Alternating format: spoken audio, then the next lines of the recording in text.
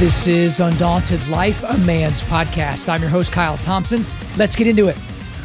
Take no part in the unfruitful works of darkness, but instead expose them. Ephesians 5:11. Guys, we've said that scripture a lot lately. It might be a good luck scripture, and we'll get more into that here in just a second. But I just wanted to say thank you to all of you guys that have been donors to us and to what we've been able to do. I've told you not from the beginning, but in the last several months, that the only way we're able to expand what we're doing, and we have some huge expansion announcements that we hope to get to before the end of the year. The only reason we're able to do that is because of donors. And even just before I got on this podcast today, we have a new $200 a month donor. Okay, so if you go to our website, undaunted.life/donate, that's where you can go to be a one-time donor, drop in and do a one-time thing, or you can come in and be a part of what we're doing on a monthly basis. We have guys that are doing $5 a month, all the way up to $500 a month or even more. Guys, this is how we're able to grow. Because I hate that everything costs money, but things cost money. It takes time. The only way we're able to equip men to push back darkness is with you. So that is the commercial, undaunted.life/donate. We appreciate you guys very, very much. Now, I need to tell you something right from the jump here, okay? You're going to 100% want to stick around on this episode until the quick resilience boost. And I know a lot of you guys turn the show off before the very, very end. Usually the quick resilience boost is just kind of a summary of all the different things that I've talked about in the show. It's a summary of the links that I have, whether it's an interview or regular podcast, but not with this one. I thought about doing an entire episode on what I'm going to talk about here on the Quick Resilience Boost at the end, but I'm going to save that for you. I just want to put this as like a little Easter egg inside this episode. I don't even know if I use that reference right, but it's at the end here, and I guarantee you guys, if you haven't heard of this story already, you're going to want to hear from me. So don't turn this off until you get to the very, very end. Okay, now, moving on to today's subject. And speaking of which, I've given you all a lot of content this week. All right. I think this is the third podcast this week. So, hey, I'm here for you. I'm trying to keep you in the know. But this statement that I'm about to make is going to be very satisfying to say out loud. And that's why I'm calling the episode what it is. Score one for the domestic terrorists. And if you don't know what I'm talking about, I mean, you haven't been listening to the episodes over the last month or so.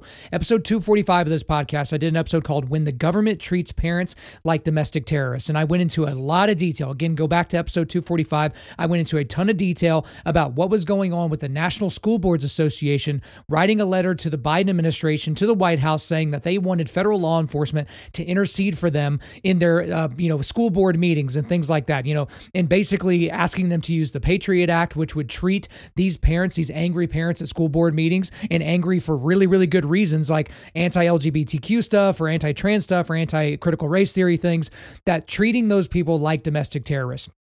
And that was sent over to the Attorney General, Merrick Garland, and he basically went right along with it. He didn't do any of his own research. He got exposed on Capitol Hill as somebody that literally had no idea what was going on. He was taking the NSBA at their word. So I talked about that on episode 245.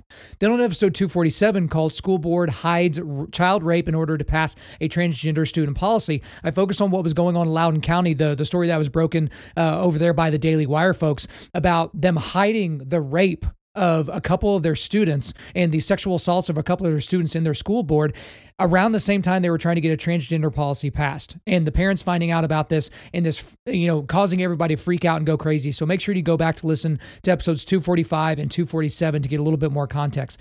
But one thing that I mentioned, and I think I mentioned it on a couple of those episodes and maybe even on one that I haven't listed there, I mentioned how all of this information that was coming to light, all these news stories, all this breaking news, how it would directly affect the gubernatorial race in the state of Virginia between heavy Democratic favorite Terry McAuliffe, who had been the governor before, and a relatively unknown Republican businessman, a newcomer named Greg Youngkin. Okay, I kind of mentioned that as an aside, like, hey, this is something to watch for.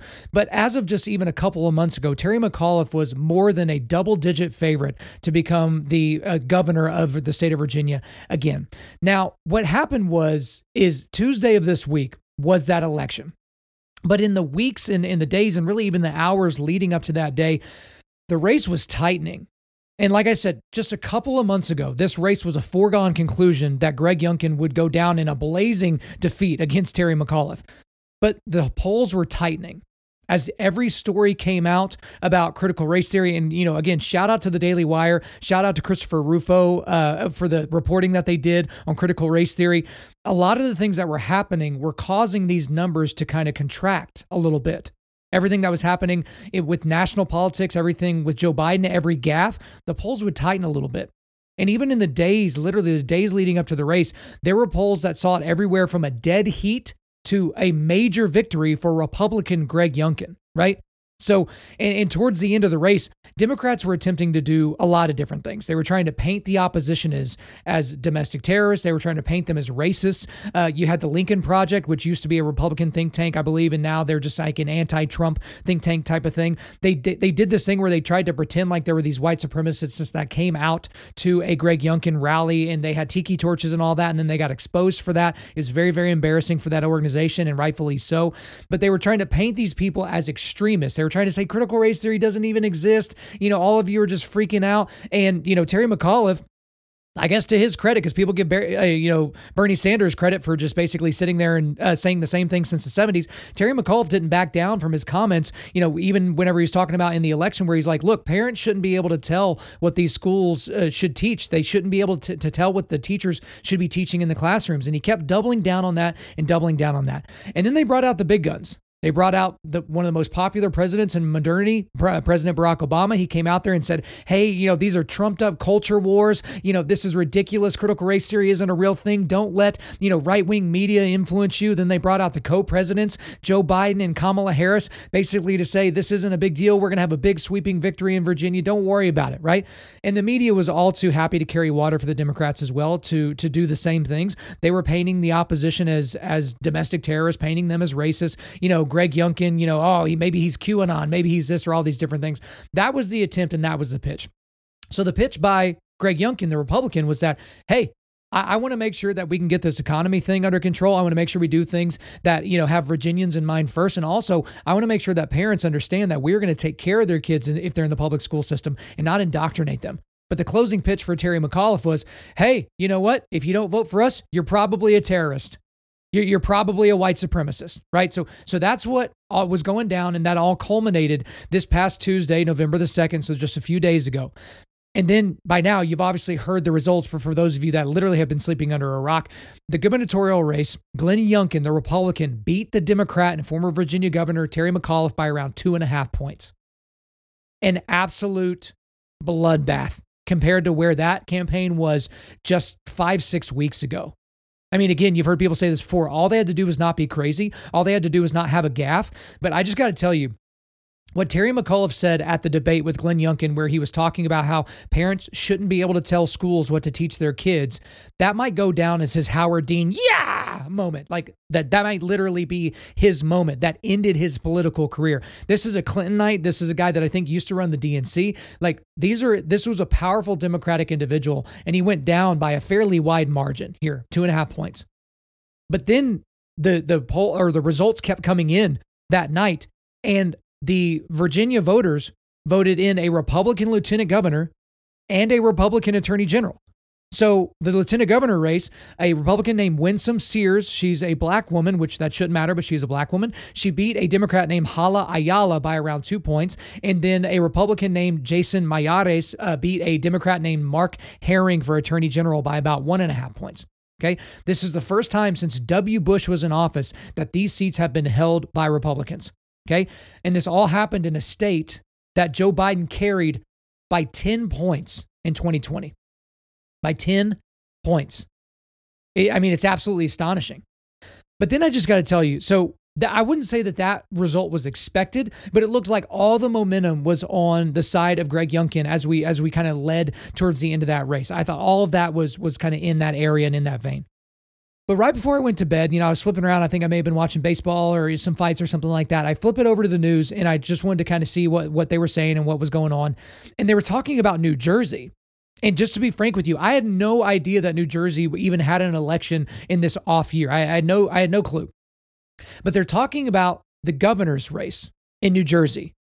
And at the time I clicked over, which was close around 11 o'clock Central Time, Governor Phil Murphy, the incumbent, was behind a Republican that no one had ever heard of named Jack Ciattarelli. Okay, so I think this was a businessman. I'm not even sure anything about this Citarelli guy, so I'm not going to pretend. And at that moment, it looked like the heavily Democratic state of New Jersey was going to vote in a Republican governor. Now, about a day went by and, all the results were counted, and it came down to basically the incumbent Democrat, Phil Murphy. He did end up beating Jack Citarelli, but by a hair, by not a very wide margin, especially when you look at the fact that New Jersey was a state that Joe Biden won by 16 points in 2020. But Phil Murphy has been known for maybe being the most extreme governor in the country when it came to COVID policy. So you had Republicans lose a race in New Jersey, but it was actually a win for them because it was even close to begin with. And then there was something that a lot of people weren't really paying much attention to, the city of Minneapolis, Minnesota. In 2020, obviously, everybody knows about the killing of George Floyd. Some people call it murder. I call it a killing of George Floyd by a police officer there. And since that time, right, they've defunded the police department. And then they decided they were going to do this great idea that they were going to hold a vote to amend their charter, their city charter, in order to replace their police department with something that they were going to call the Department of Public Safety. So as opposed to having police officers and a police presence, they would have like social workers, right? So if there's a violent attack of some kind, like a domestic assault of some kind, they're not going to send a police officer. They're going to send somebody with glasses and a clipboard, maybe even a porta couch that they can lay people down on and ask them about their feelings and their childhood. I'm being a little bit tongue-in-cheek there, but it's not that far from the truth in terms of what they were trying to do. And that proposal went down in flaming defeat. That did not pass. 56% of the residents voted against it. You might be thinking that doesn't seem like much. That's only, 56%. You had to have 51% to pass this, and they didn't have anything close to that. I am a little bit surprised that many people actually voted to get rid of their police department. But again, at the same time, most of the residents have seen what has happened in their city since the police presence has been removed. So you could count that as another win for kind of conservatism, even though this wasn't kind of a Republican Democrat issue in terms of what was happening in the city of Minneapolis. But in terms of all the things that we saw on Tuesday night, you have to really look at why did those Republican and conservative issues do so well, okay? And there's a lot of reasons for this. The first and foremost is they messed with our kids. And yes, I'm talking about that collectively, even though I myself am not a Virginian. I don't live in New Jersey or any of these other places that had those elections on Tuesday. They messed with our kids. They messed with the education system, right? And or parents finally got turned on to what has been happening in the education system, maybe for decades. That's one of the positive things about COVID is parents got to actually listen in as their kids were doing Zoom school and being able to hear some of the things that they were being indoctrinated into. Parents started paying attention to the books that were in their schools, which we've talked a lot about. They started paying attention to the homework that was coming home. Kids started to ask more questions like, "Mommy, I'm white and that's bad. Why is that bad?" This is like 6 or 7-year-olds that are asking their parents these things, right? But when you mess with people's kids, Mama and Papa Bears are going to fight back, right? Another reason is that, as it turns out, calling parents domestic terrorists don't make them want to vote for you. They don't want to vote for you if you're just going to call them a terrorist.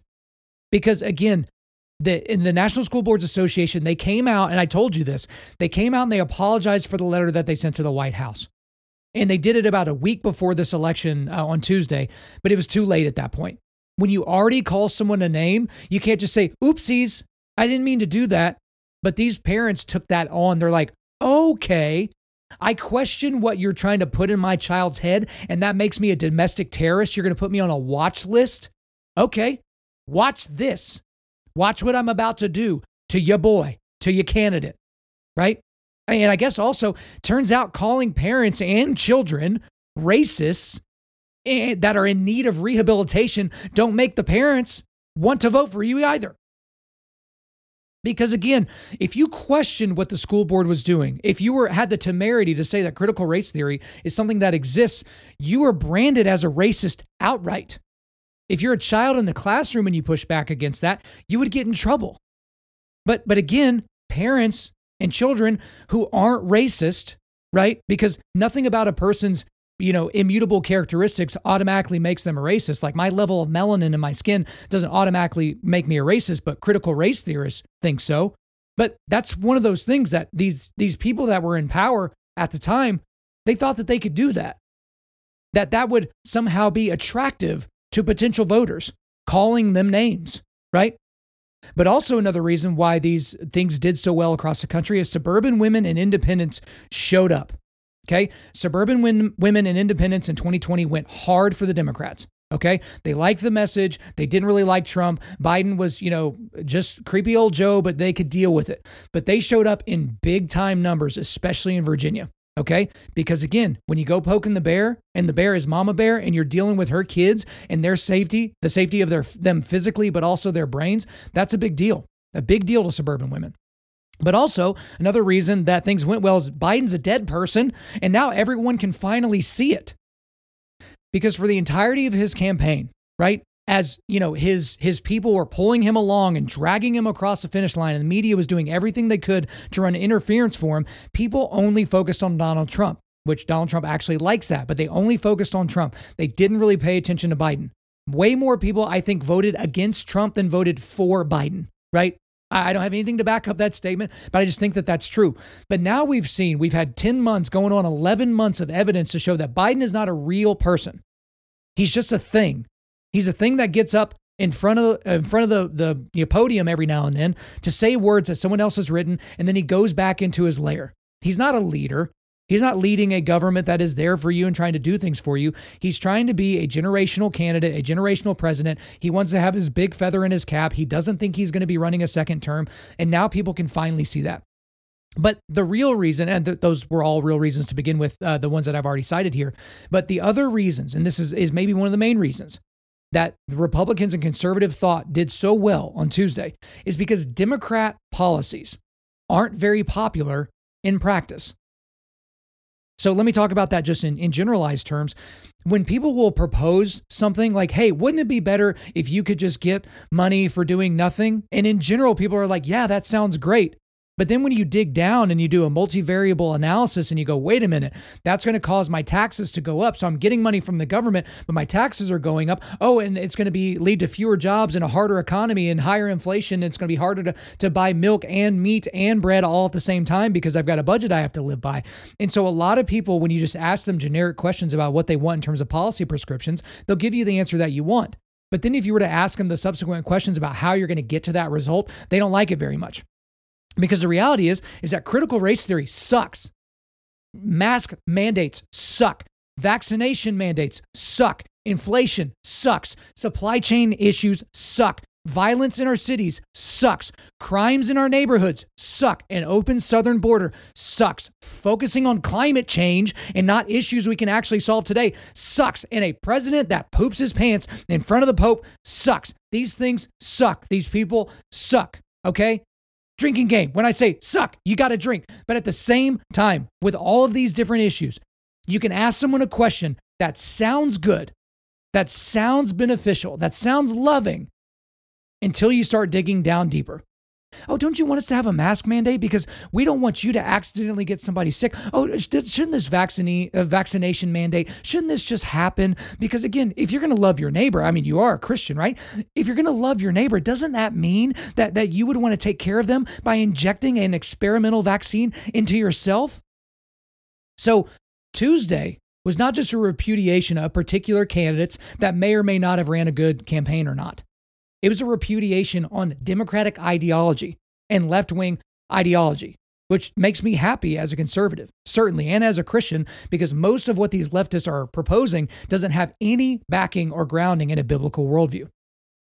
Now, there's been kind of the predictable reaction and fallout to what happened this week. So obviously, Republicans are doing major victory laps right now on Twitter and on Fox News and on all these different sites. They're really having a good time about it, right? I even had some guys text me on Tuesday. They were clinking glasses together, at the results of what happened there. So that's obviously to be expected, right? But in the pendulum of what we're seeing right now in politics, people were clinking their glasses together on the blue side last year. Here it is on this side this year. How long until it goes back blue? We'll look at that here in just a second.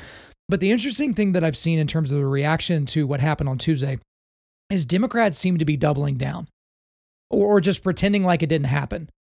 Joe Biden didn't do any media and Jen Psaki didn't do any media the day after this on Wednesday of this week. No media whatsoever, no reaction to it. Biden didn't take any blame for the things that had happened, for the fact that he's so unbelievably unpopular. He even is just very dismissive of the polls. It's like, polls go up, polls go down, but I'm here to be your president, not to be the best guy in the polls, whatever that means. But the Democrats are doubling down on a lot of the idea prescriptions that they put out there. They're not saying, maybe this woke stuff isn't going to work for us. Maybe if we keep going down this incredibly leftist extreme road, things are not going to turn out well for us in the very, very near future. They seem to be, talking about all the main talking points about how the only reason their people lost is because of the racists out there. And that's what the media is doing as well. The media is doubling down on this, especially on the racist narrative. And I mean, immediately, as we saw and as it became apparent, even though a lot of the main news stations weren't calling it for Youngkin yet, when it became apparent that a Republican was going to become the governor of Virginia, immediately MSNBC, CNN, dorks on Twitter were immediately saying, well, I guess that's what happens when white supremacy is part of the race. All the while not realizing that the lieutenant governor of that state was a woman of color, checking 2 intersectional boxes. So apparently the white supremacists just forgot about that. Maybe they were checking the box because it had a name in it with an R next to it, and they forgot that, dang it, it was a woman. And dang it, it was a woman of color, right? Because that's how these people in the media and Democrats think about these voters, is that, they're just going to vote for somebody based on the letter next to their name or on their mutable characteristics that they can't control. So the narrative is absolutely bankrupt. Going into specific examples is not really, beneficial to the time that we're going to be spending here together today, because again, there's no grounding in reality. Because again, it was 2 white men that were going against each other. So you're telling me that if I vote for this white man as opposed to that white man, that makes me a racist? How does that make sense? I don't need to defend that statement. You do. You're the one claiming it. And again, what other options could there be?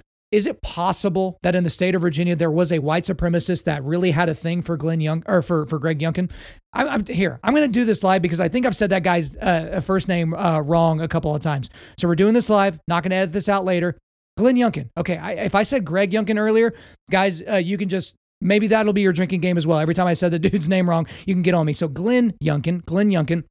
But maybe there is somebody out there that thinks Glenn Youngkin is the man, and they're a, big time white supremacists. They love white supremacy. They love the KKK. They love Hitler. They thought he was the greatest guy ever. That's certainly possible. But can we pretend for a second that of the hundreds of thousands of votes that went for Glenn Youngkin, that's not because of white supremacy?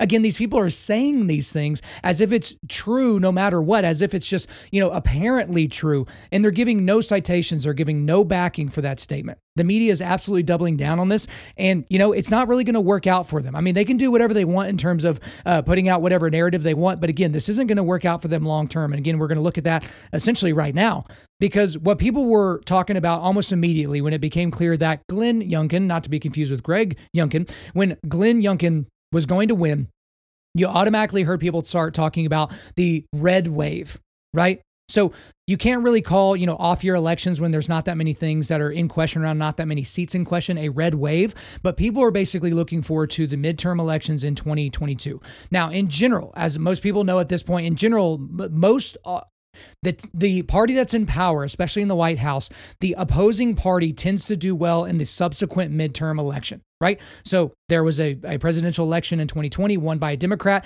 You should expect just generically that Republicans would do well in the next midterm coming in 2022. And the same would be true in the opposite, okay? But the red wave right now seems to be a real legitimate possibility, if not incredibly likely at this point. By this time next year, we could be sitting here talking about the fact that the Republicans have flipped the House of Representatives, which seems like a foregone conclusion at this point, but also flips the United States Senate.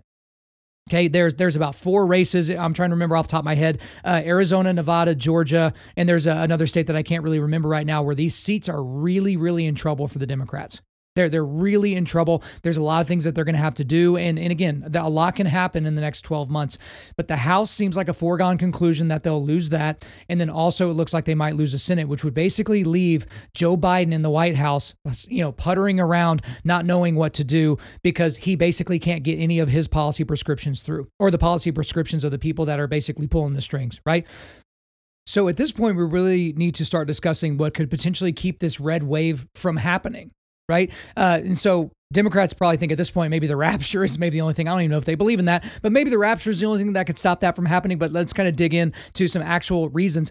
One thing that I think could actually stop the red wave from happening is if the Democrats don't throw any Hail Marys when it comes to policy. Right? Because for people that are on the fence, like Kyrsten Sinema out of Arizona, the senator from Arizona, and Joe Manchin in West Virginia, these people don't really have any reason to go along with these extreme policy prescriptions of the Democrats that are currently on the table with the infrastructure bill and, Build Back Better and all these different things that are trillions and trillions of dollars that will lead to even more trillions in the future, right? But there's no reason for them to go forward with those things. So if the Democrats kind of chill out on some of those Hail Marys that they're tempted to throw, because look at it this way, if you think you're going to lose the House and the Senate next year, you might just try to get while the getting's good, while all the houses, including the White House, is still blue. So if they can avoid doing that, that may prevent a red wave. But also, Democrats just bailing on their positions in general could really help them in 2022. So if they back off the rhetoric of critical race theory, if they back off the rhetoric of anyone that disagrees with us as a racist, which somehow has gotten worse since Barack Obama, a black man, has left office, right? It started with him really in 2008. He kind of started stoking those racial fires, and it's just continued to go crazy since he's even left office. But if they bail out on some of those positions, if they actually pretend to moderate, because I don't think they can moderate at this point, if they start ignoring kind of the AOC wing of their party, if they start going a different direction, if they start coming more towards the middle and appealing to those suburban mothers and those independents that carried them in the presidential elections and other elections of 2020, that could be something that could prevent this red wave from happening. I don't know if it's too big right now for them to stop, but I think that's something that they could do, is just basically attempt to moderate. But also a thing that I think, moving from Democrats to talking about the Republicans, one thing that could prevent the red wave is if Republicans refuse to lean into the culture wars. Because something that a lot of people have pointed out is the reason why Youngkin won in Virginia is because he leaned into the culture war. The culture war being education and the culture war being critical race theory. Again, with the Daily Wire and Christopher Rufo and people like that, and this podcast basically pushing forward those narratives, that was stuff that was fought in the realm of culture, not really in the realm of politics. The realm of politics was kind of the setting for this, but it wasn't the reason for this fight. Right? Because when Republicans go up there and they talk about, marginal tax rates, I think, Ben Shapiro pointed that out. Like that's good. That's good stuff, but that doesn't affect people on a daily basis, a day-to-day basis. A suburban stay-at-home mom isn't really worried about, these minute things inside of, tax policy or something that could affect, a handful of people, on Wall Street. That's just not something that's really going to really resonate with her. What is going to resonate with her is if she's afraid that her children might get assaulted in the bathroom at their school because of a new transgender policy, or that her female children who are athletes, that they may not be able to get a scholarship because that school district is going to allow biological boys to compete in those same sports, thus removing a spot for their child.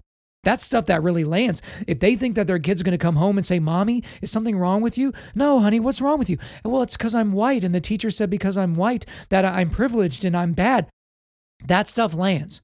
Republicans need to lean into those things because culture matters a lot with people. And so I feel like Republicans and conservatives, and Matt Walsh just pointed this out, Dan Crenshaw's pointed this out, everybody's pointed this out. Republicans have kind of refused to get into that because it's like, oh, we don't do that. Like, we're above the culture war. We're going to let culture be downstream of us. And it's like, it's not working out that way. So Republicans could shoot themselves in the foot if they don't lean into the culture war. Another thing that could kind of maybe keep the red wave from happening is some sort of an incredible, unforeseen Republican scandal. So I'm just kind of like hedging my bets a little bit here because there could be a crazy scandal about the RNC, the Republican National Convention or National Committee. And there could be things that come up that make people just like, oh my gosh, I can't possibly vote for a Republican. I can't even think. I tried to think creatively of what could possibly happen that could cause that to happen. And all I could think of were scenarios that would really only stain one person and not the entire party. And so I'm not really sure about that. But again, I'm just kind of hedging my bets. But this last thing that I want to talk about that could prevent the red wave in 2020 and in 2024, since we're going to be talking about it, and this is not going to make too many people happy, but I would say, please stick with me, is if Donald Trump decides he wants to run for president again in 2024. I think that could absolutely stop the red wave in its tracks. Okay? because here's the reality. So hear me out. I already can hear some of y'all getting angry through the airwaves here. If Democrats don't have Trump, people generally won't go along with their policy agendas, right? But again, in 2020, I talked to so many people that just couldn't vote for Trump. They said they couldn't have a vote for Trump on their resume. That was their reason to vote for Joe Biden. Like the ballot literally could have said Donald Trump and not Donald Trump, because that's what they were doing. You could have entered any name on the Democratic side and they would have checked that box because Donald Trump was so unbelievably reprehensible to them. And he's reprehensible in some of his, personal morality, but then all the media created narratives about him being a racist and about him disrespecting our military and a lot of these things that they didn't have any grounding or backing for. The media the general public took those things hook, line, and sinker. And here's the thing is he has his own gravitational force. Okay. He tried to insert himself into the race in Virginia, and Youngkin basically kind of waved that direction, but then ran his own race. And it worked for him because the media tried to tie Donald Trump to Youngkin and all these different things, but there wasn't really a tie. There wasn't really a tie to that. Youngkin stayed true to the message. He was talking about the economy. He was talking about education. He was talking about those things that mattered to Virginia voters. And when you look at the exit polling, not to get too nerdy here, there were a lot of people in the exit polling that still had incredibly negative thoughts about Donald Trump, but voted for Youngkin. People that voted for Joe Biden last year that voted for Youngkin, a Republican, this year. Donald Trump is still very, very unpopular with the general public, right? And some people think, oh, well, he's been off Twitter for a year now and people are going to be used to him. And look at Joe Biden. People have buyer's remorse and they want to go with Donald Trump over Joe Biden and all that. It's like they want to go with Republicans potentially over another 4 years of Joe Biden in the White House, but maybe not Donald Trump. As I said from the beginning, I would prefer if Donald Trump would basically say, hey, I had my role as president. I want to do what I can to continue to build and improve the country from here, and maybe throw his weight behind Governor DeSantis or a Nikki Haley or, Marco Rubio or somebody. Just pick somebody that you really, really like, and that could potentially be a good thing, because you have to keep the MAGA Trump people happy, because that is the Republican base. Republicans have to have every part of their party vote in order for them to win a national election, because that's how the Electoral College breaks down for Republicans. They're not going to win the popular vote, but they have to have everybody vote in order for them to win the Electoral College. But a candidate like Donald Trump, which he's made indications that he likely wants to run again in 2024. I think if that happens, that will cause people to have a little bit of pause next year in the midterms to be like, wait a minute. Donald Trump's going to run. And what if he wins in 2024? I don't want to, if he takes over the White House, to also give him the House and the Senate. And again, the reason why Virginia flipped in all those main races, governor, lieutenant governor, and attorney general, is because Donald Trump was not on the ballot. That's why those races flipped. Donald Trump was not the issue. They focused on the issues. And again, demographically speaking, they won they won suburban mothers and they won independents. And those two groups of people, painting with a broad brush, do not like Donald Trump or his policies. And again, since the ending of the January 6th stuff, and whether you believe that was like the worst thing that's ever happened in the history of politics and the worst thing that's ever happened in the history of our country, or if it was an inside job or if it was a false flag operation, regardless of that, he's branded with that for life. Again, I don't think he called for that violence. I've said that on this show repeatedly. I don't think he called for that outcome by any stretch of the imagination, but that doesn't matter. The narrative matters. And the media and the Democrats are in control of that narrative. Again, I voted for Donald Trump in 2020. I've talked about that. I did an entire podcast episode last year on the reasons why you should vote for Donald Trump. And I also did a really thorough investigation as to the reasons why you should vote for Joe Biden. So if you missed that, you should check that out. It was posted around the end of October of 2020. But again, guys, I think if you want Republicans to be back in power, you have to be very, very wary of the fact that Donald Trump is kind of lurking. Because again, if he runs again, if Republicans like DeSantis and Haley and all that, they're going to get mud on him, because that's what Donald Trump does. They're not just going to get out of the guy's way and just let him have the Republican ticket, but it's going to become a bloodbath. And you don't want a situation like what happened to Hillary Clinton when they pissed off the Bernie Sanders people so bad that most of the Bernie people just sat home, assuming that Hillary Clinton was going to win anyway. And then Trump ended up getting elected. You don't want Donald Trump to suck all of the energy out of the room, another Republican to somehow make it and win the Republican ticket, and all the MAGA people stay home. Republicans simply cannot afford it. But again, as I started this episode, I talked about Ephesians 5:11. Take no part in unfruitful works of darkness, but instead expose them. Kind of taking it off the Trump thing and kind of getting back to the overall point of what happened here is them exposing the darkness of what was happening in certain pockets of Virginia really led to this outcome. Okay. A lot of parents, a lot of Christians were in the fight in Virginia, and it flipped that state to something that's more like a biblical worldview. Again, don't see this as some sort of like American Republican Christian zealot type of a statement, but you can't look at the Democratic ticket. You can't look at the Democratic standards, the things that they believe in, and look and think to yourself that this agrees with a biblical worldview. This agrees with the Imago Dei. And this goes way beyond the abortion issue, but certainly includes the abortion issue. The Republican Party in the United States has a closer platform to the Bible than what you would get from a Democratic platform. I think that is unbelievably clear. And that's not a conservative reading of Scripture. That's just a reading of Scripture with my brain turned on. Okay. But now, guys, as I've promised, we're going to do the quick resilience boost. Now, please stick around with me. I'm not going to do this like normal, but at Undaunted Life, our mission is equipping men to push back darkness with content that forges spiritual, mental, and physical resilience. Typically, I just leave the links here, but I'm going to read to you a part of this story because it is just crazy. Again, I thought about doing it as its own standalone show, but I'm just going to do it here as a kind of a treat for those of you that stuck around. So this is from the Blaze Media. Here's the headline. Police say father hunted down and brutally killed man who allegedly sold his daughter into sex slavery. Social media users are calling him a hero. So I'm just going to go ahead and read the first few paragraphs of the story, and then we'll flow on a little bit. So here's from the story. Commenters on social media are calling a Washington state father a hero in response to reports that he allegedly rescued his daughter from sex traffickers and later killed the man he believed responsible for selling his daughter into sex slavery. So what happened? In a press release issued on Monday, the Spokane Police Department said that it had discovered the remains of a 19-year-old male whom they believed to be the former boyfriend of the 60-year-old John Eisenman's daughter stuffed in the trunk of an abandoned vehicle. Describing the incident as a complex case, police reported that Eisenman had set off to avenge his daughter after learning that she had been sold into a Seattle area prostitution ring in October of 2020 by her then boyfriend, the deceased. The 19-year-old male was identified by KXLY TV as Andrew Sorensen. Eisenman has no prior violent criminal history, has been charged with first-degree murder, and is being held on $1 million bail.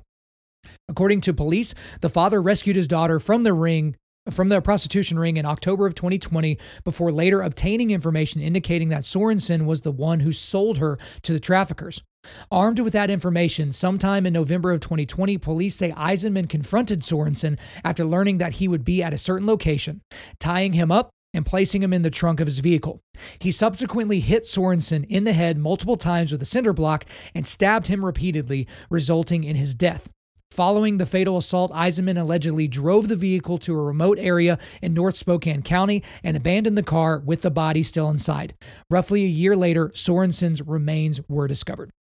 So, I haven't heard very many people talking about this, but I've been sharing this around a lot. So, how I'm going to handle this story, guys, is I'm going to say what I'm supposed to say first, and then I'm going to say what I really want to say. So from supposed to say to want to say. So what I'm supposed to say is this. Is that young man that was killed was worthy of going through the judicial system of justice. He should have been handed over to the authorities and gone through the system that we have set up of law here in the United States as undergirded by the Judeo-Christian ethic that we find in the Bible and gone through the Justice Department and justice system that way. And we would assume, and we shouldn't have to cross our fingers, that justice would have came to him if he had had his fair trial and all the facts came out. That's what should have happened. Okay? What also may be true in this situation is this young man could have been innocent. If he was not, hopefully he would have been found guilty. If he was guilty, what he would have done was a destruction of the Imago Dei, selling somebody that trusted him, a young lady, into sex slavery, which is pushed on by horny men and sinful men and men that look at porn and eventually go on into these masturbation or filled, tirades where they end up using women and all these different things. It's that whole entire thing. That's the reality. And also, we should take seriously and heed the call from God that vengeance is his. Vengeance is not for us to take. It was not that father's life to take in that moment because he hunted this man down. He didn't find him in the act of doing this. He wasn't in the process of being assaulted himself. He hunted this man down. And from all evidence that we've seen up to this point, and I'm open to change my mind in light of new evidence, but all the evidence we've seen up to this point is that this father committed first-degree murder on this young man. And that's unfortunate. So that's what I'm supposed to say. Now let's get into the what I want to say part. And the what I want to say part is I want this father to get time served. I want him to go through, be, declared guilty, and then be sentenced to time served. I also would like, in the city of Spokane, for them to have a day dedicated to this father every single year and point to him as a reminder of if you do something like this in our city, someone's going to get you, and it might just happen to be Liam Neeson's brother, right? I would be hard-pressed to sit here and tell you, in light of all the things I've talked about scripturally and otherwise, that I wouldn't want to do the same exact thing that this father did. If someone tried to do this to sweet baby James, if they tried to do this to my spouse, or if they tried to do this to our other son that we are hoping to welcome in March of next year, that I wouldn't want to do exactly what this father did. All the while knowing what I was doing was sinful and destroying the imago Dei in somebody else, the image of God in somebody else. But my goodness, this story got me jacked up, like fired up that this father went out and did that. Again, I can't say that what he did was right. I can't say that I co-sign it, but I understand the feeling. I absolutely understand the feeling. And for those of you that don't have children yet, that's one of the things that will change inside of you is your propensity for violence. Even if you're not a violent guy, you're not a fighter, you've never been in a fight, you've never shed another man's blood, any of those types of things. When you have a child and you start to think about what could happen to you and inside of you if someone were to hurt that child, to do anything to even, harm a hair on their head. It goes back to some of the stuff we were talking about earlier in the podcast with, mothers and fathers being just, very protective of their children's sexual purity, but also their purity of what's going on in their brains. The moment you sense that that's something that might happen to your child, you start running through different scenarios in your brain of what you would do, right?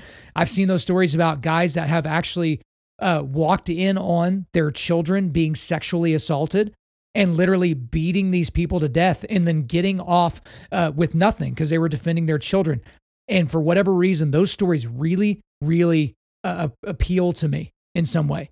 Not to say that I hope I'm in that situation someday, but man, if I'm ever in that situation, I feel really, really bad for the person that did the bad thing. Okay? Again, I don't co-sign what this father did. I'm not telling any of you out there that if your children have been wronged or if your spouse has been wronged in some way, that it's up to you to go out there and go crazy. I think the most beneficial thing to do is do what like Warrick Dunn did. He's a guy that used to be an NFL all-star running back and all-pro running back, and for the Buccaneers. His mother was murdered, and he went to the prison where his mother's murderer was, and he forgave that man. Thinking about Dylan Roof, whenever he went into that black church and killed all those black church members because they were black. And within 24 hours, all the family members of the murdered and slain people went in and forgave this boy and desperately pleaded with him to accept the gospel. That's what I would hope would be going through my head, but I'm not quite certain. So I've left that link for you guys in the show notes so you can read the rest of the story there. But we're going to go ahead and close out. Thank you guys so much for listening to this episode. We do appreciate it. Wherever you're listening to this, please subscribe, rate, and leave us a positive review. If you want to come speak live at your event or on your podcast, just shoot me an email to info@undaunted.life. That's info@undaunted.life. You can also follow us on Instagram and TikTok and like us on Facebook. You can check out our website for everything else, including how to donate to keep more content like this coming your way. Just go to www.undaunted.life. And we also want to thank the band August Burns Red for allowing us to use their music for our content. The intro-outro track on this podcast is their song Cutting the Ties, which is off their 10th anniversary re-recording of their album Leveler. The links are in the description. I'm your host, Kyle Thompson.